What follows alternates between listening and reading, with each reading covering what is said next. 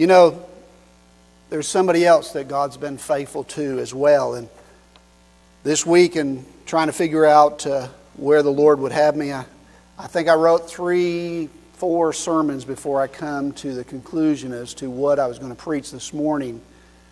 And isn't it incredible how God just kind of works that out, that when I finally fell onto the Scripture Friday evening, it's Psalms 11. David also understood the faithfulness of God. David understood that in the darkest of times, in the most difficult of days, God was faithful to him. And Andrea comes along, and I asked her Friday, I said, what are you going to sing so I could put it in the order of service? And she said, I don't know yet. I'm still struggling with it. Well, so was I. So she said, just put it in a special music. And God just loves to work that out. Thank you, Andrea, for being faithful. Now, if you have your Bibles with you this morning, I want to ask that we do what we've done in the past. If you would, those of you who are here, stand with me as we honor the reading of the Word of the Lord. We're going to read the entire chapter 11. Now, you don't panic. It's only 7 verses. All right? So, Psalms 11 is a wonderful psalm of David, and it asks an important question here that we want to address today, especially in light of what all has been going on. And starting in verse 1, it says, In the Lord put I my trust. How say ye to my soul, Flee as a bird to your mountain? For lo, the wicked bend their bow, and they make ready their arrow upon the string, and that they may privy shoot at the upright in heart. If the foundations be destroyed, what can the righteous do? The Lord is in His holy temple. The Lord's throne is in heaven. The eyes behold, and His eyelids try the children of men. The Lord tried the righteous, but the wicked and him that loveth violence His soul hateth. Upon the wicked He shall rain snares, fire, and brimstone, and horrible tempest. This shall be the portion of their cup. For the righteous Lord loveth righteousness. His countenance does behold the upright. Father, as we hear the reading of your word today, we're hearing the words of the psalmist David as he shares about the faithfulness of God in the midst of a broken world around him. Lord, I thank you that, Father, that when we find that we're living as we do in a broken world around us, the greatest place for us to go is to the Lord. And so, Father, thank you for the faithfulness of the Lord. Now, Father, I pray that you would move me out of the way and hide me behind the cross so that the preaching of your word could be done today to encourage the saints and to challenge us to live uprightly before you in the days in which we're living today. In Jesus' name I pray. Amen. God bless you, and you may be seated. Maybe you have asked this question this week. Maybe you've asked it a time or 2 or 3 as you've heard the news, as you've watched what's going on in our nation. What's wrong with the world? And what a great question for us to be asking today as we look at what's wrong with the world. As we think about all that's going on and all of the tragedy and all of the upheaval and all of the division that is among us. That question is on the minds of many people. And there's no shortage for answers today. Many are given answers such as, the problem with the world today is our economic system, the education system, our government. Oh, it's the broken welfare system. It's corporate privilege. It's declining morality. Oh no, it's the fundamentalist religion. And the list goes on and on and on. Each group has their idea of what's wrong with the world today. But as you think about the answers that they give just for a little bit, it's hard not to see that they're not very comprehensive in their answers. They really pretend to know what's wrong with the world while they're overlooking what's going on in their own lives. You see, as we ask the question, and we really think about the question, what's wrong with the world? Not just what's wrong with America today and why are we rioting and looting and why are we so divisive and why are we so broken as a nation. But think about the whole world and its problems. And we think about the fact that the answer is very simple. It's contained in this great book that God gave us. For it says to us, for all have sinned and fallen short of the glory of God. It begins to tell us from the beginning to the end that there is a problem that happened. God created it perfectly. We broke it. And God is saying to us, I'm the only one that can fix it. And so we need to look at the fact that what's wrong with the world cannot be answered in a simple this or that problem. The answer is found in none other than the faithfulness of our God, in Jesus Christ and what He did on Calvary's cross. So when we think about that question, it includes all of human history from the beginning all the way to the end of human history as we will know it one day.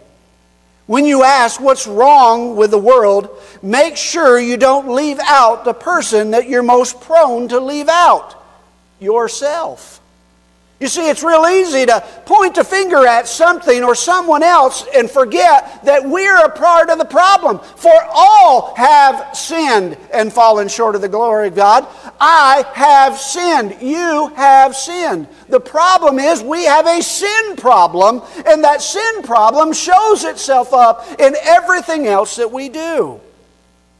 I pray today that you will see the importance of the text, that helping us to see the problem with our contemporary culture as well as the problem of our own personal heart. You see, we'll never change the culture around us until we recognize it has to begin in changing our own hearts. And church, I speak to you before I speak to others. It must begin in us. Our lifestyles have to represent Jesus Christ and His values within His Word before the world is ever going to look to us and say, you have the answer that we're looking for. The problem the world sees is they're confused with all of the answers they're getting, because the true answer is not being lived out before them. So I pray that we might hear something today. David saw in his lifetime, through the reign of King Saul, the crumbling of a foundation of a nation called Israel. But David also had been the eyewitness to miraculous provisions of God, the faithfulness of God. I love the things that we read about David. And he said, listen, when the children of Israel were at battle with the Philistines and they were facing Goliath, David, a young shepherd boy, said, listen, God saved me from the bear and from the lion. He can surely save me from this old guy. The faithfulness of God reveals Himself through the life of David. David knew the protection of God even when Saul was trying to take his life. All through David's life, he experienced the answer to the question that is being asked in this text. So, the importance of understanding this psalm comes down to verse 3. Let's go back to verse 3 just for a minute. And it says, the Lord, well, if I get on the right chapter, if the foundations be destroyed, what can the righteous do? So here's a question that David is being posed. Now, as we look at this, we find out David's not asking this question. David's, as a believer, as one who has seen the faithfulness of God, he's not sitting there going, I don't know what I'm going to do. David is being asked by his naysayers, by those who are his critics, those of the evil, saying, is your God going to protect you? What can you do living righteous for God? What's He going to do for the righteous? And David has the answer. He doesn't doubt the answer. He doesn't doubt the question. He knows the answer. And I want to take some time this morning just to reassure you and I that even though the foundations are crumbling around us, even though the nation seems to be falling apart at times, listen, what can the righteous do? There's a lot we can do, and there's a lot we need to do. And so I want to challenge you with some areas that we need to address today. David gives us this hope as we look to this psalm. Now, first of all, I think the very first thing that we need to do as Christians, we need to refuse to panic over the situation around us.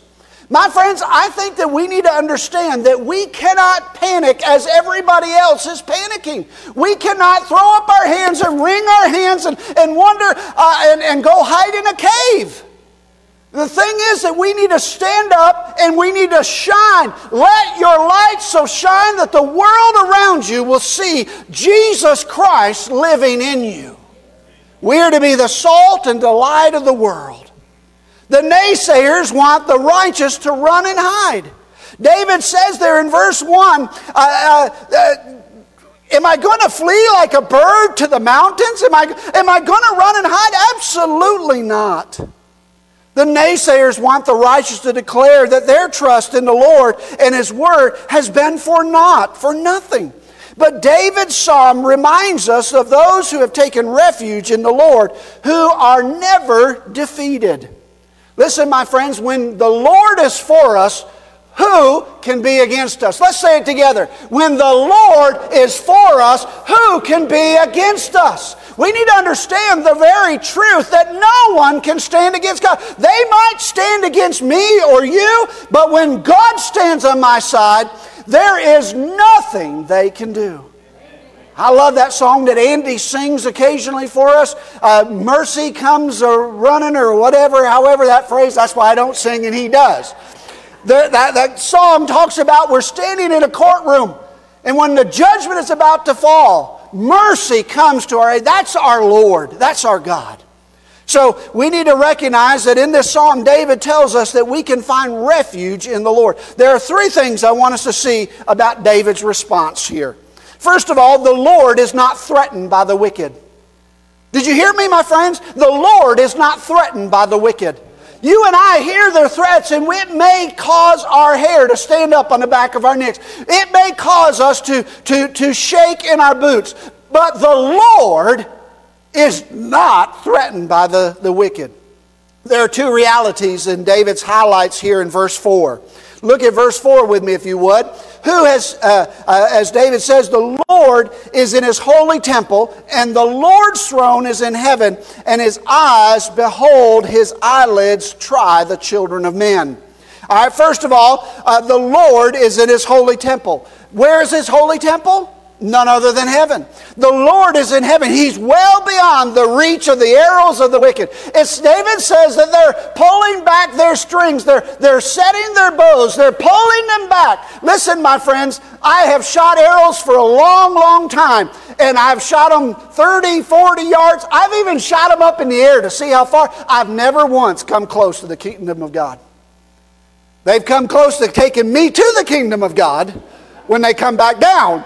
But I've never reached the kingdom of heaven with one of my arrows. And David saying, listen, God sits upon His throne. He is not threatened by the things of this world because He is far beyond them. And David goes on to say the Lord's throne is eternally secure. The foundation will hold. Nothing will shake His foundation. Can we praise God for that? That which we have put our trust in cannot be shaken by the things of this world. The second thing that we hear in this verse is His eyes behold, His eyelids try the children of men. Though the wicked may hide themselves in cover of darkness. Now, isn't it something that evil does this? Evil doesn't show up when it can be seen, typically. It usually waits until the darkness of night. It slips in. As a matter of fact, it says that the Lord Himself said in John that the thief cometh when? In the night. To steal and to kill and to destroy. He comes under the cover of darkness. And I love our technology today. It used to be that after dark you couldn't see the wildlife or you couldn't tell what was outside. Now we've got these cameras out there. They have night vision on them, and if something walks through our yard, we can take a picture of it. We can see it clearly. Hey, that just reminds me that's what God could do all along. He said even in the midst of the darkness, God didn't have to squint His eyes to see what we were doing. He knows what we're doing, even when we're trying to hide it in the darkness. He tells us that they cannot escape His watchful eye. And the imagery here is vivid. The reference to the Lord's eyelids testing the children of men communicates the Lord is leaning in. He's looking intently, closing in and examining what His creation is doing. His watch is active watching. He is not distant. He is not removed, as some have said. Oh, yes, you may have a God, but He's too far out there. He's far beyond you. Listen, my friends, if He knows the number of hairs that I had on my head, all right, He knows the number of hairs you have on your head. He is not one who is distant. He is one who is personal. He is watching, caring, and examining His creation. He's not distant or removed or taken out of personal interest in the affairs of mankind. So while David and his friends may be surprised by the stealthiness of the attack of the wicked are not surprising God at all. The second thing we see from this passage of these verses is the Lord will execute judgment upon the wicked. You see, the Lord wants us not to panic because He knows the Lord is going to execute the judgment upon the wicked. Secondly, not only are the wicked unable to threaten God, He will also bring judgment upon them in due time. Before elaborating on this point, let me make it a quick note here. I know a lot of people get stumbled up about things when it says, well, God hateth the wicked. All right, we get but God's love, that can't be so. That must be a misprint. Listen, my friends, God loves everybody, but He hates the sin of the wicked. And we see that He has a right to do that, for He is the one who created everything perfectly. And sin has created a mess of it. And God says, I hate that you have destroyed that which I created perfectly. So He has every right to judge the wicked and the righteous. He has every right to do this. So, God's is love, no doubt. But as He moves into this imagery, we're going to understand the Lord's hatred for the wicked is as much as we all long to see a good conquer over evil. Now listen. Now what I'm talking about is, how many of you love the Marvel movies? You know, Iron Man, Superman, you know, all of those guys, those great big heroes that Hollywood has created. Well, you know what? It's pretty obvious. They make billions of dollars every time they put out one of these movies so that the so-called hero can save the day. When the world is about to be destroyed, the hero flies in and saves the day, and everybody cheers. We don't cheer for the wicked guy that's trying to destroy the world. We cheer for the hero who shows up and saves the world. You see, we can say that it doesn't make sense that God hates the wickedness of this world, but yet we do the very same thing and celebrating the hero while we're saying, beat up the wicked guy. Consider the comparison that David is making between the weapons of the wicked versus the means of the Lord. The wicked are armed with bows and strings and arrows. The Lord is able to rain down coals and send forth wind filled with fire and sulfur. Now, you go back to the Old Testament and you find that there was a city called Sodom and Gomorrah. And in Sodom and Gomorrah, God had called them to repentance over and over and over again. But this wicked and immoral city would not repent of their wickedness. And God sent judgment. He rained fire down upon them. So listen, my friends, the bows and the arrows that the wicked have of this world, whatever they can throw at God, it's not going to touch Him. But everything that God throws at them is going to hit the mark. Judgment is coming for the wicked, my friends. We need to remember, vengeance is mine, saith the Lord. Therefore, we need not to take it into our own hands. We need to let God do what He's going to do. We need to be the light in the darkness. We need to be the salt of the earth. And we need to let God do His work of judging the wickedness of this world.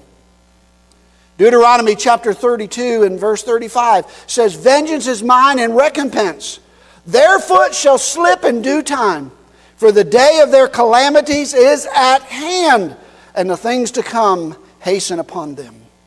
The third thing that we see in the fact that God doesn't want us to panic is the Lord will reward the righteous. The last thing I want you to see here in these few verses as we look at this point is found in verse 7. "For the righteous, the Lord loveth righteousness. His countenance does behold the upright." Now listen, my friends. You don't have to study David's life real long to see that David was not a perfect man. David was a man just like us. He had his ups and he had his downs. He sinned and he did things wrong and he committed major offenses towards people and God. But he was considered a righteous man. Righteous in the fact that when he sinned, he came to God and he sought the forgiveness of God. He went to God and he understood his sin and he acknowledged his sin and he sought the forgiveness of the Lord. You see, the Bible tells us about David's life that the overarching theme of his life was a commitment to uphold the worth and value of the glory of God, which is seen in the way that David treasures God above all else. Because God was David's highest treasure, there could be no greater reward than one day to behold the face of God. David says in Psalms 27 verse 4, listen to what David's heart was. "One thing I have asked of the Lord, that I will seek after, that I will dwell in the house of the Lord all the days of my life, to gaze upon the beauty of the Lord and to inquire in His temple." David's greatest desire of his heart was to live a life of righteousness so that one day he could leave the broken sinfulness of this world and he could see Jesus, God, face to face. And unless you love the Lord as well, unless God is loved above all else in your life, we won't probably understand David's logic. It won't make any sense to us how that we can put everything else aside. But when we love the Lord God for what He has done for us and what He has brought to us and the salvation that He has given to us, it's really easy to say the things of this world grow strangely dim as I look closer and closer to Him. You see, the reality is, my friend, David loved the Lord. But for those of us who love Him like David loved Him, it makes sense. Imagine with me for just a moment what it will be like for you and I to behold the face of the Lord. I think about the fact that when Thomas, after the resurrection of the Lord, said, "I will not believe unless I touch, unless I have that personal experience with the Lord." And then when Jesus meets Thomas and he says, "Thomas, touch my side, touch my hands." He said, "Thomas, blessed are you because you believed, because you saw. But blessed are those who believe and yet they have yet to see." I'm looking forward to what I've yet to see. I've seen what He has done for me on Calvary's cross. I've seen how He's changed my life. Now I want to see Him face to face. I want to experience the glory of being in the presence of the throne room of God, in His holiness, in His wonderfulness, in His mercifulness, in His graciousness, that He's going to allow a sinner such as I to enter in under His righteousness for His name's sake. Friends, I tell you, if that don't put a smile on your face, I think your face is broke. You need to go get it fixed. The more we think about it, the more we understand. David doesn't deny the immediate threat to himself or to those around him, but he reminds them of who their God is. He is the God who is enthroned in heaven, whose foundations are eternally secure. He's the God who sees the activity of the wicked, will judge the wicked, and He will bless the righteous. He is the God who protects the people and provides them with great things. He He has to give Himself. If fleeing means taking action apart from putting faith and trust in God, David says, I want no part of it. My friends, we need not to panic in the things that we see going on in our world, but we need to fall upon our knees before the Lord in faith. Believers in God are to be the people of peace, not of panic. We have put our hope in the Lord. Listen again to Psalms 20 and verse 7, which says, some trust in chariots and some in horses, but we will remember the name of the Lord our God. We believe that He has conquered death, Satan and evil, and even the grave. We are to declare, as Colossians 3:15 says, and let the peace of God rule in our hearts, because we've seen the faithfulness of our God. The second thing that I see from this text that I want you to hear is not only are we not to panic because of what is going on around us, we need to refuse to give up on prayer. I'm afraid that some people have come to the conclusion, as the naysayers here in this psalm said, that what has your prayer life done for you lately? Thank you for sharing that testimony, Andrea, about how that there were times in your life when it was hard to pray, and it is. When we have suffered great in this world, there are times when we don't know how to pray, but we cannot give up on prayer. I'm thankful that the Bible says that when we don't know how to pray, and when we're so broken we can't pray, God said that He prays for us. He lifts our voice, our needs, because He knows us so intimately. He knows what we need even when we can't get the words out. We cannot give up on prayer. Because you and I cannot see everything, because you and I cannot correctly judge everything. But we trust that God sees and He judges that which is right. The unrighteous do not get away with their deeds forever. And this, we place our trust in God. Let me give you 5 real quick things that happen when we pray. Just to remind you that it is important that we pray and powerful that we pray. First of all, prayer initializes the burden. Or internalizes the burden. Prayer deepens our ownership of the burden and the partnership with God. As we pray, we begin to become more aware of how God might use us to answer the prayers. How? And how He might involve us in the way that He wants to answer that prayer. Have you ever thought about it before? Have you ever wondered why God just doesn't go ahead and answer that prayer, but He waits until He has positioned us to be a part of that answer to prayer? You see, the thing is that God wants to use us as much as He wants to use Himself as we pray. You see, the thing is that it internalizes, it brings in to us the importance that prayer involves me doing something. We pray for our neighbor who's going through something. And what does God say? Take them a meal tonight. Now we're a part of the answer to our prayer. God bless my neighbor as he struggles. Every week I send out several prayer requests. Every week you have an opportunity to do 2 things, my friends. You can simply just pray for them. Or you can let prayer internalize itself and say, what can God do through me to help God meet that prayer? Too many of us are simply just throwing up a prayer and never asking God, what can I do to be a part of your answer to prayer? What can I do? The second thing that we see prayer does for us is prayer forces us to wait. None of us likes to wait.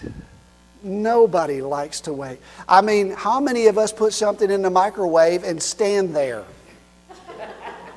Okay? Because we don't want to wait. Hurry up, microwave. Come on, 30 seconds has never taken so long. I mean, we do everything so that we can do it in a hurry. We don't want to wait. We walk through Walmart, we look at all the long lines, and we say, I'm not waiting, oh, this one's, I won't have to wait as long. We don't like to wait. But listen, my friends, prayer sometimes is about waiting. You see, prayer is sometimes about waiting. Part of prayer is always waiting for God. God has three ways that He answers prayers. We all know them. Yes, no, and the one we don't like, wait. Wait, things are not right for me to answer that. Wait, you're not right for me to answer that. Wait, I've got a better way to give you. We don't like that. We want that instant gratification. John MacArthur says it like this: there is a tension between the boldness and the waiting on God's will. That tension is resolved by being persistent, yet accepting God's answer when it finally comes. Instead of getting frustrated when that God is not working on our schedule, our timeline, prayer forces us to get on God's timeline. It's so important that we recognize that God's running this universe, we're not. All right, the third thing that we see about prayer is prayer opens our spiritual eyes. You see, prayer opens our spiritual eyes and enables us to get in touch with what God is doing and how He is doing it. There's a Bible study we've done here several times, a couple of times, 3 times anyways, called Experiencing God. Henry Blackaby wrote this series years ago, and in it he says that God is always at work somewhere. We need to look around to see where God's at work. Prayer does just that. Prayer opens our spiritual eyes to see what God is already doing. Prayer looks around and says, God, I know you're at work. Let my spirit so see it. There's a great story in 2 Kings chapter 6, and you may recall the story when the armies of Israel were surrounded by the enemies, and Elijah's servant gets nervous, and he sees this army all around him, and he says, "We're as good as toast. I mean, we're dead. I mean, there's just us, and then there's the army."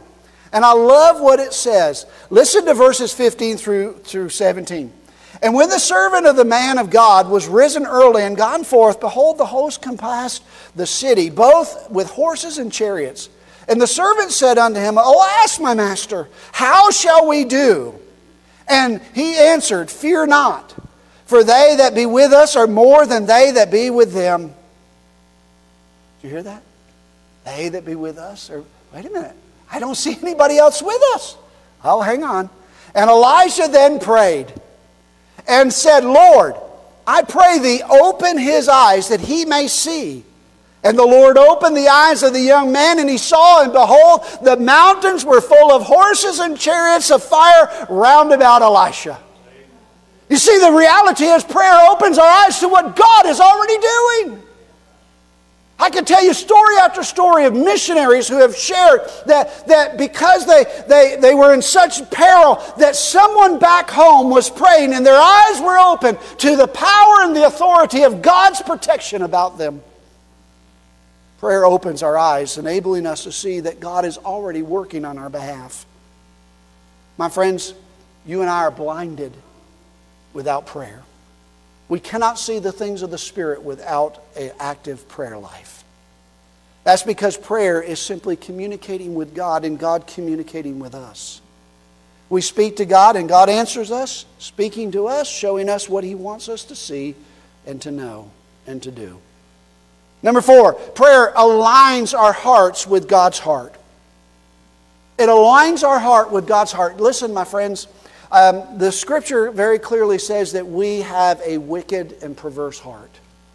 And so what God is trying to do is through our prayer life is to realign and adjust our heart so that we are looking through His heart and seeing our thoughts, our emotions, our actions become in line with God's plan and His timing.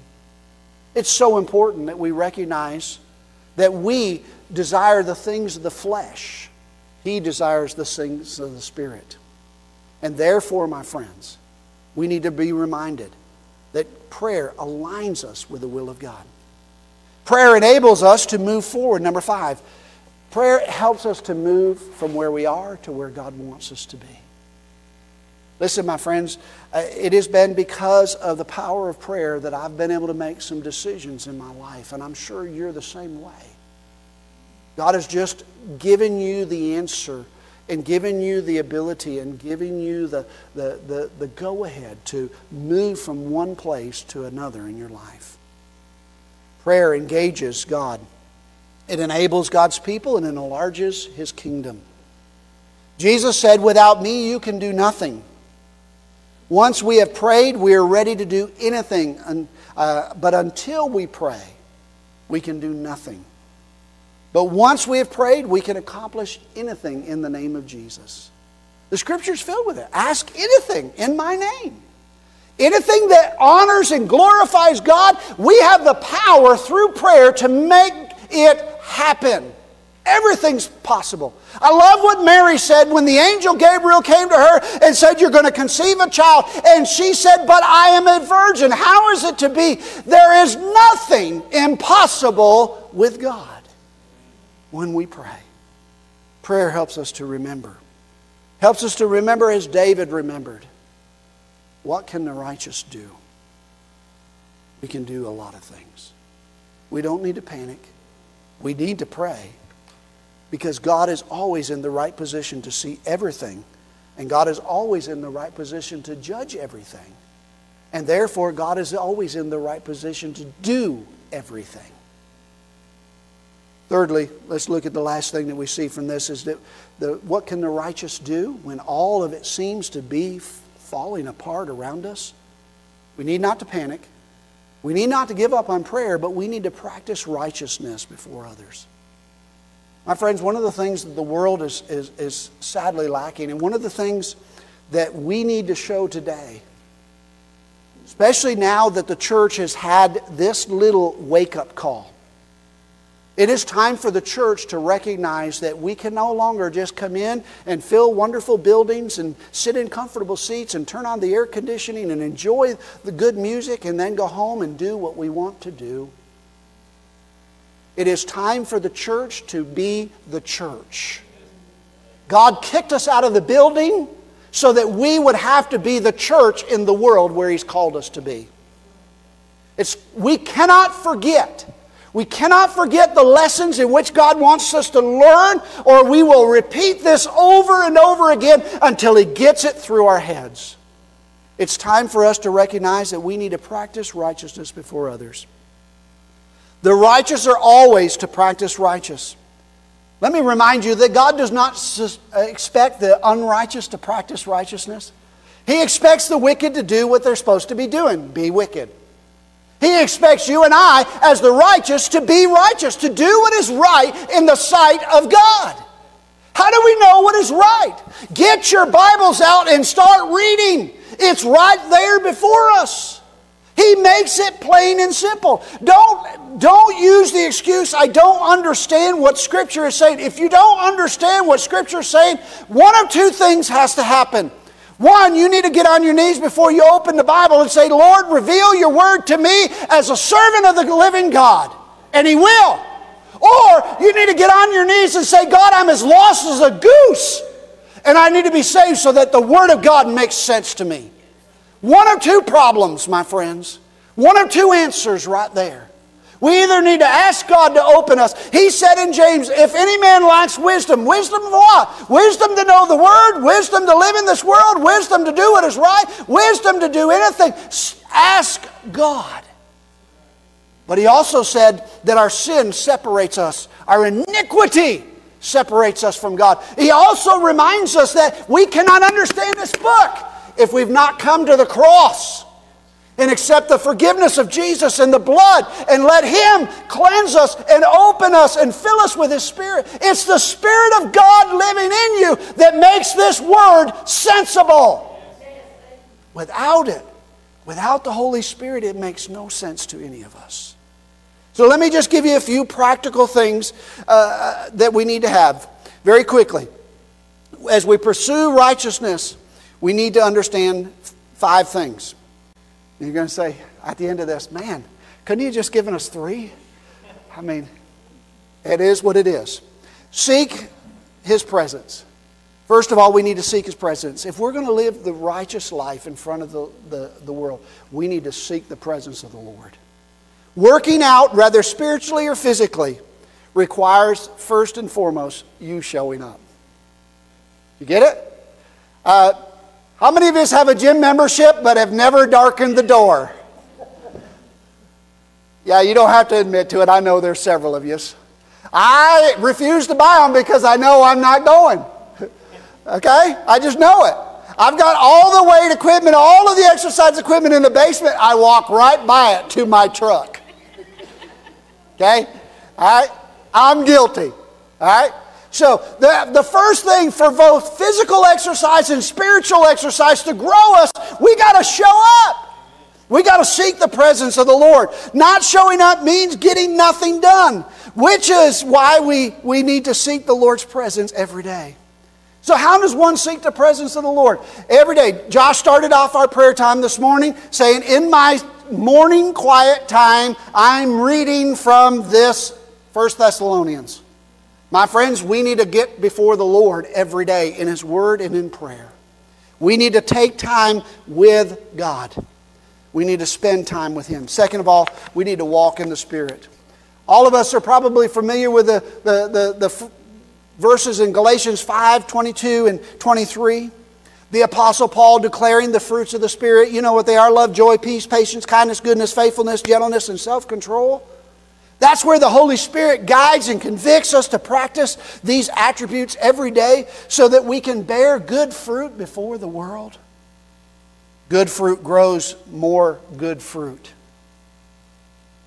You ever heard the old saying, one bad apple spoils the barrel? You understand what that's saying? If one bad apple can ruin all the good ones, one good apple can help make more good apples. You see, living before the world in a righteousness in which they are looking for, which they are hungering for, shows them that there is a God who can make that change in their life as well. Thirdly, invite wisdom. God places great value on wisdom. That's why James reminds us, as I said earlier, in verse 1:5, if you lack wisdom, go to God. God doesn't want us to have knowledge, my friends. Knowledge is information. Wisdom is the ability to be able to use that information for the glory of God. See, God doesn't want you just to memorize Scripture.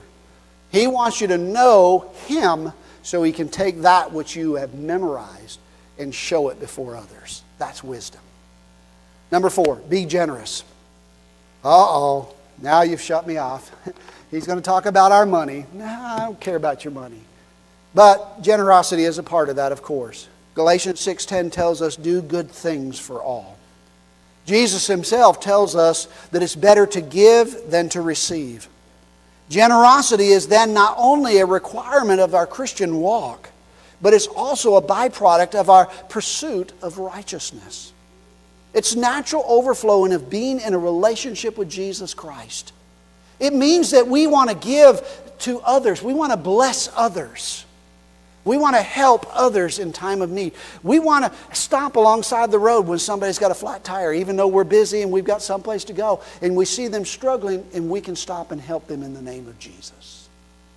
As a matter of fact, Jesus said it something like this: if you give a person a cup of cold water in my name, as simple as a drink of cold water, which I could use right now, okay? I didn't see any of you jump up. Just kidding. Okay? All right? Just kidding. All right. The last one, don't be short-sighted. We usually associate short-sightedness with a lack of long-term vision or not being able to see. Many, many years ago, real quick, let me tell you a story. Church I pastored was probably another 10 feet, all the way out to the window out in the foyer to the back row pretty much. And I got to the point where I could not see the back 3 rows slipping out on me about 3/4 of the way through my sermon. Couldn't tell who it was, so I could call them out the next, the week, and say, hey, what the deal? I had to go get a haircut. Well, why didn't you get one before you came? I didn't need one then. So I decided to go to the eye doctors to get my eyes checked and found out that I could no longer see long distances clearly. And so I needed to get these glasses. And so I got these glasses, and I came back the next week, and when they started to stand up, I called them by name and said, where are you going? I said, I can see you now. Okay? I was short-sighted before. But I now had the ability to see all the way out there. Now, we usually associate that with a lack of vision, but Peter talks about it in another way. In 2 Peter chapter 1 through 5, or chapter 1 verses 5 through 9, Peter talks about it in the light. Oh, bless you, child. See, this is the servant of the Lord right there. Thank you, sweetheart. Now, you realize that everybody else, that's going to make me preach another 30 minutes. So, all right. In many ways, Peter is echoing what Paul is saying here. What Paul wrote about the fruits of the Spirit. Paul said in Galatians that we need to have love, joy, peace, patience, kindness, goodness, gentleness, and self-control. Peter comes back and he's talking about that very same thing, but he takes it a step further than Paul. And stating matter-of-factly that if we do not have these fruits in our lives, if we're not living this out in our life, Peter says we have not gotten salvation. Listen, the absence of these things in our life is the evidence that the Spirit of God is not living in and through us, Peter says.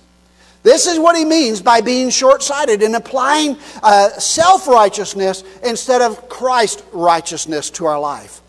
We need to have the righteousness of Christ, not our own good deeds, but His good deeds through us. That I don't do what I do because I do good deeds. I do what I do because of He who lives within me. And He is living out of me. And that's why I do what I do, is what Peter is saying. So let me close. What are the righteous to do? It seems as though that we're living in a world that is filled with fractions and groups and parties, and we are separating ourselves with red, white, and blues, and this group and that group, and it's hard to draw people in when they don't want to be. So what is the righteous to do when the foundations around us are being destroyed? We are to contend in the things that we have been taught. We are to stand up and to be counted. We are to hold fast. Let me remind you of Romans chapter 12 and verse 2. And it says, "Be ye not conformed to this world, but be ye transformed by the renewing of your mind, that you may prove that which is good and acceptable and the perfect will of God." The only way that's going to happen, my friends, is first with a relationship with Jesus Christ. Second, with a daily communication and time with the Lord. Stop worrying about what the wicked are doing out there in the world, because you cannot do anything about it. And we're not called to. Only the Spirit of God can move upon them and change their hearts. But the question is not, what will the wicked do? The question that I asked this morning is, what is the righteous going to do? What are you going to do? What am I going to do as the foundations of the world are falling around me? What should we do? Everything that we've heard today. We need not to panic and run in fear, but we need to stand and be counted. We need to bow down and we need to pray. We need to be the voice of reason that comes from the Word of God. We need to stand on the Scripture, and we need to share the Word of God. If God's people would follow God that way, not the ways of the world, but the ways of the Word. If we will do that, then we will see God move and begin to stir in the hearts and lives of people. And we'll begin to see our world change one person at a time. So let me give you a quick invitation this morning. If you're listening this morning, whether here in the room or out in the cars or online or watching the DVD at whatever point, and there is not a surety of your heart that you know Jesus Christ as your Savior, that you know that you've met Him at Calvary's cross and that you have asked Him to allow your sins to be covered under the blood of Jesus Christ, if you have not prayed a prayer that has acknowledged that you have sinned and His righteousness accepts you in the midst of His sin because of what Jesus did on Calvary's cross, if you have not committed your life to the Lordship of Jesus Christ, if you've not said, Lord, I surrender all to you, then I ask you today, would you consider giving your heart and life to the Lord Jesus Christ? My friends, the wicked of this world can be the righteous of this world. How do I know? Because I was one of them. I was one of them. God took a wicked, sinful heart as mine, and He put His Son's life in there. And He changed the direction of my life. I can't even begin to imagine where I would be today without Him. I tell you that what God did for me, He can do for you. So if you've never received Jesus Christ, I want to encourage you. And if you don't know how, it's simple. Simply pray. And then once you've done that, if you will, just give us a call here at the church. Our number's on the screen. For those of you that are sitting here and those of you who are out in the parking lot, you know the number. For those on the screen, the information is right there for you. Call or email us. And Josh or I or someone, we will make sure someone that you're comfortable with comes and speaks with you and shares the gospel with you. Because we want you to be a part of the kingdom of God. So with that said, let me pray for us. Father, as the foundations of the world are crumbling around us and we see that, Father, that things are not what they used to be, and Lord, it's easy for it to get scary, but thank you that you told us not to panic but to trust in you. Thank you that you have given us the power of prayer that changes lives. And thank you, Father, for changing my life and the lives of so many others so that we can go out into the world and we can be the righteous. Not self-righteous, but your righteousness. Live the right way before the world so that Jesus Christ is lifted up. For you said, if I be lifted up, then I will draw all men unto myself. Lord, if we, the church, will go out into the world and we will exemplify Jesus Christ, we will lift you up, and you, by your work of your Holy Spirit, can change the heart and life of men and women. Father, go forth, we pray. Send us as a mighty army out of the building into your world so that you would be glorified. In Jesus' name I pray. All God's people said,